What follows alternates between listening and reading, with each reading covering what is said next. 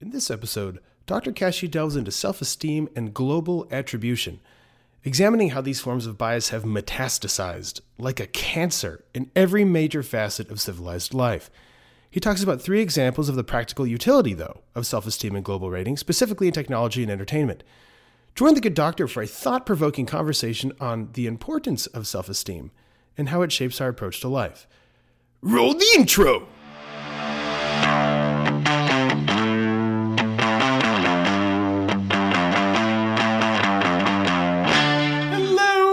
Hello, and welcome to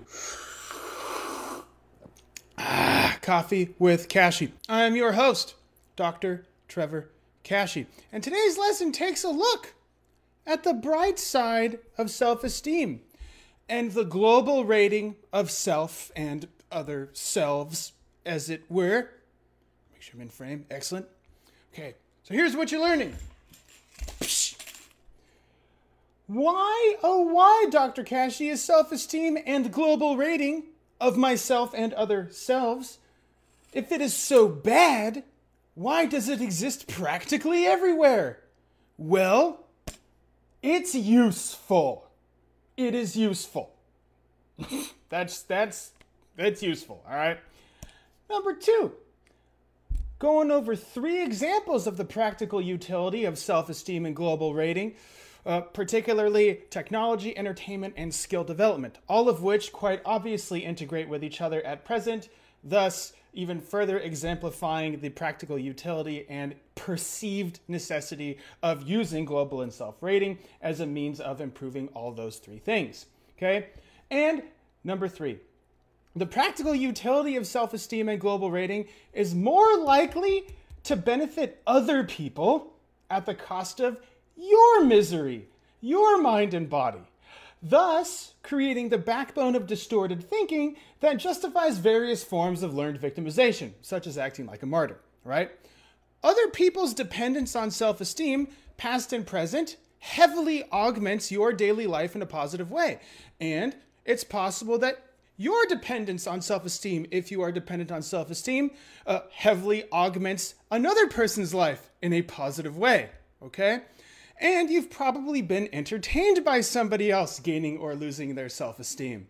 Maybe you were entertained and had your own self-esteem bolstered thusly because you were the one in control of the other person gaining and losing their self-esteem. And you've probably gotten better at something because being bad at it made you feel bad about yourself as a person, thus motivating you to become a better person by getting better at whatever that thing is or improving that part about yourself in accordance to whatever you think improving it means, right? All these things are practical benefits of the fickle monster that is self-esteem and global rating. This lesson is about giving self-esteem some respect. So throw down a hashtag perk. Throw down a hashtag perk if you've ever gotten some perks like you just heard from the self-esteem disease. Because there are perks and they are legit, which is why it's around and why it's a royal pain in the you-know-what to mature yourself out of it. So let's talk about the useful aspects of self-esteem here. I've spent a lot of time with you putting self-esteem through the grinder. That's the only real word. I think that describes it well.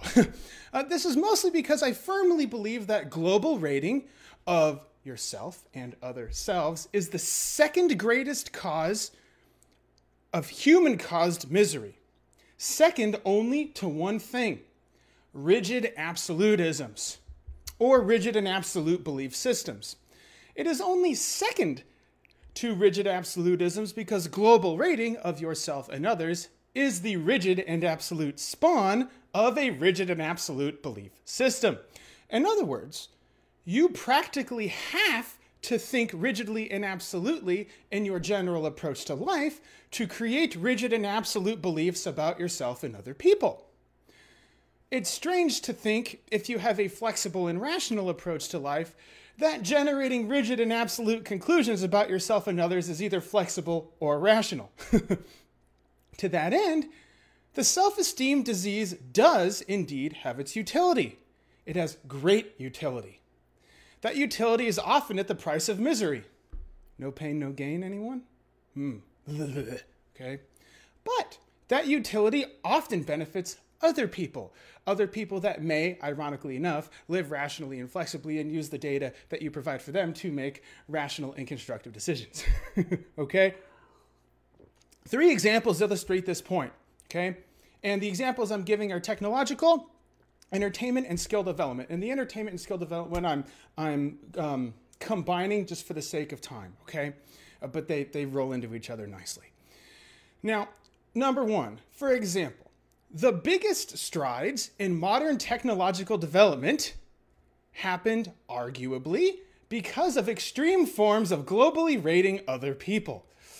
It's safe to say that leaders of so-called fascist dictatorships make their decisions based on rigid and absolute belief systems, particularly that they categorize and then rate humans as superior or inferior based on silly things like their supposed heritage.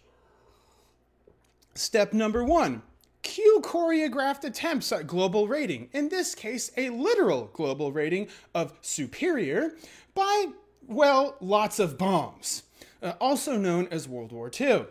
Step 2, cue Alan Turing and other nerds birthing the electronic numerical integrator. You might know this as a computer. Step 3, some people establish their own global ratings of superior by insistently posting pictures of their ham sandwiches using a handheld computer.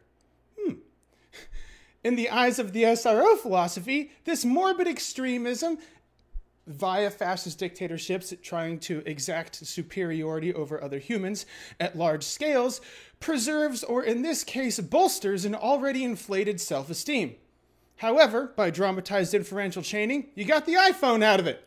So self-esteem has its perks, right? Right, 2 and 3 combined, right? Number 2, entertainment. One of the single largest contributors to human pastimes, maybe even over the course of human civilization, is that of competitive sports. Many of which, in a tragic stroke of irony, are scaled and translated reenactments of war. At its core, mammal play is a way to practice and integrate the motor patterns to accomplish prime directive 1 of humans, staying alive, okay? Mammal play is a way to practice and integrate the motor patterns to stay alive. Staying alive, for many animals in the so-called animal kingdom or animal world, means 1, eating other animals, 2, seeking safety from other animals, or 3, both, okay? This is why, when you look critically, play closely resembles the role play of violence. Chasing, biting, roughhousing, etc. Some higher animals play beyond physical maturity as a way to entertain themselves, but the play styles still often resemble violence. Generally, the human animal fits within this category. Some of the first large-scale organized competitive sports, like ever, are throwing punches, boxing, throwing people, wrestling, throwing rocks, shot put and discus, throwing sticks, javelin, throwing punches with sticks, fencing and swordplay, escaping from or catching people so that you can perform those various throwing activities, sprinting, escaping from those people so that you can tell other people to perform their various throwing activities, endurance races.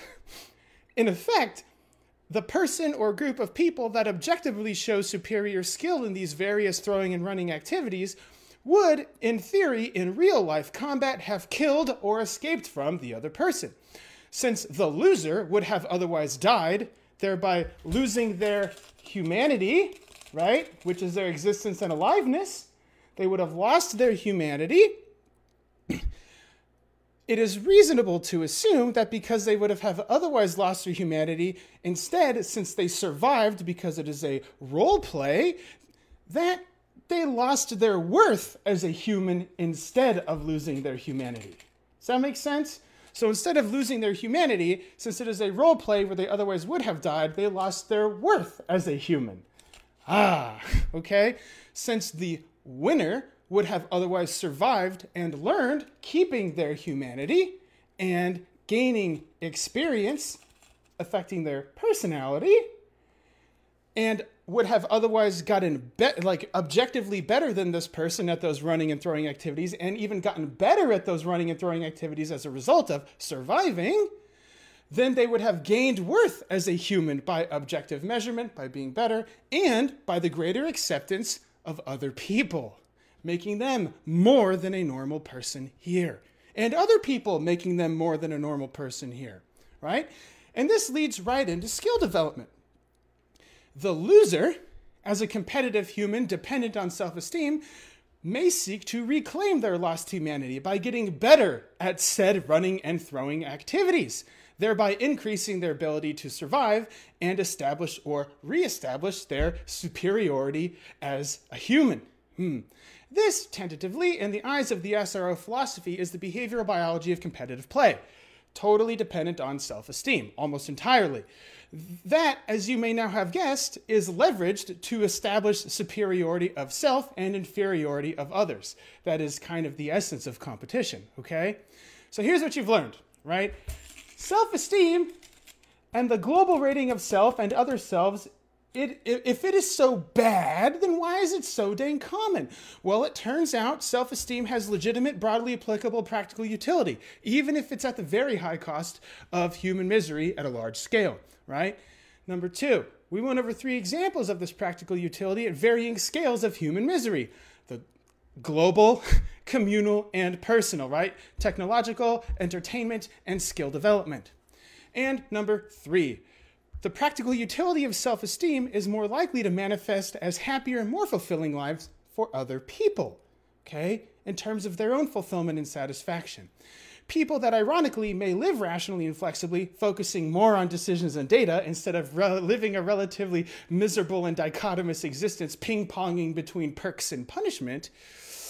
This, however, is another convenient way to distort an already distorted belief system, for instance, by justifying martyr-like behaviors and other methods of learned victimization, okay? I make myself miserable so that you can have a good life. Things of that nature, right? It's extra, to put it colloquially, right? So even though self-esteem is like a super total disease, throw down a #perk if you've ever derived what you think are some legitimate benefits from self-esteem, because chances are you have. And as you do, take careful stock in seeing if the benefits that you personally derive from global self-rating and self-esteem outweigh the misery and anxiety it indubitably fosters in you and others. Indubitably, right? Thanks for learning today. Until next time. Want to continue having coffee with Dr. Kashey? Head over to iTunes to subscribe, rate, and leave a review. It is very much appreciated. Thank you, and see you next week. Dr. Kashey is out.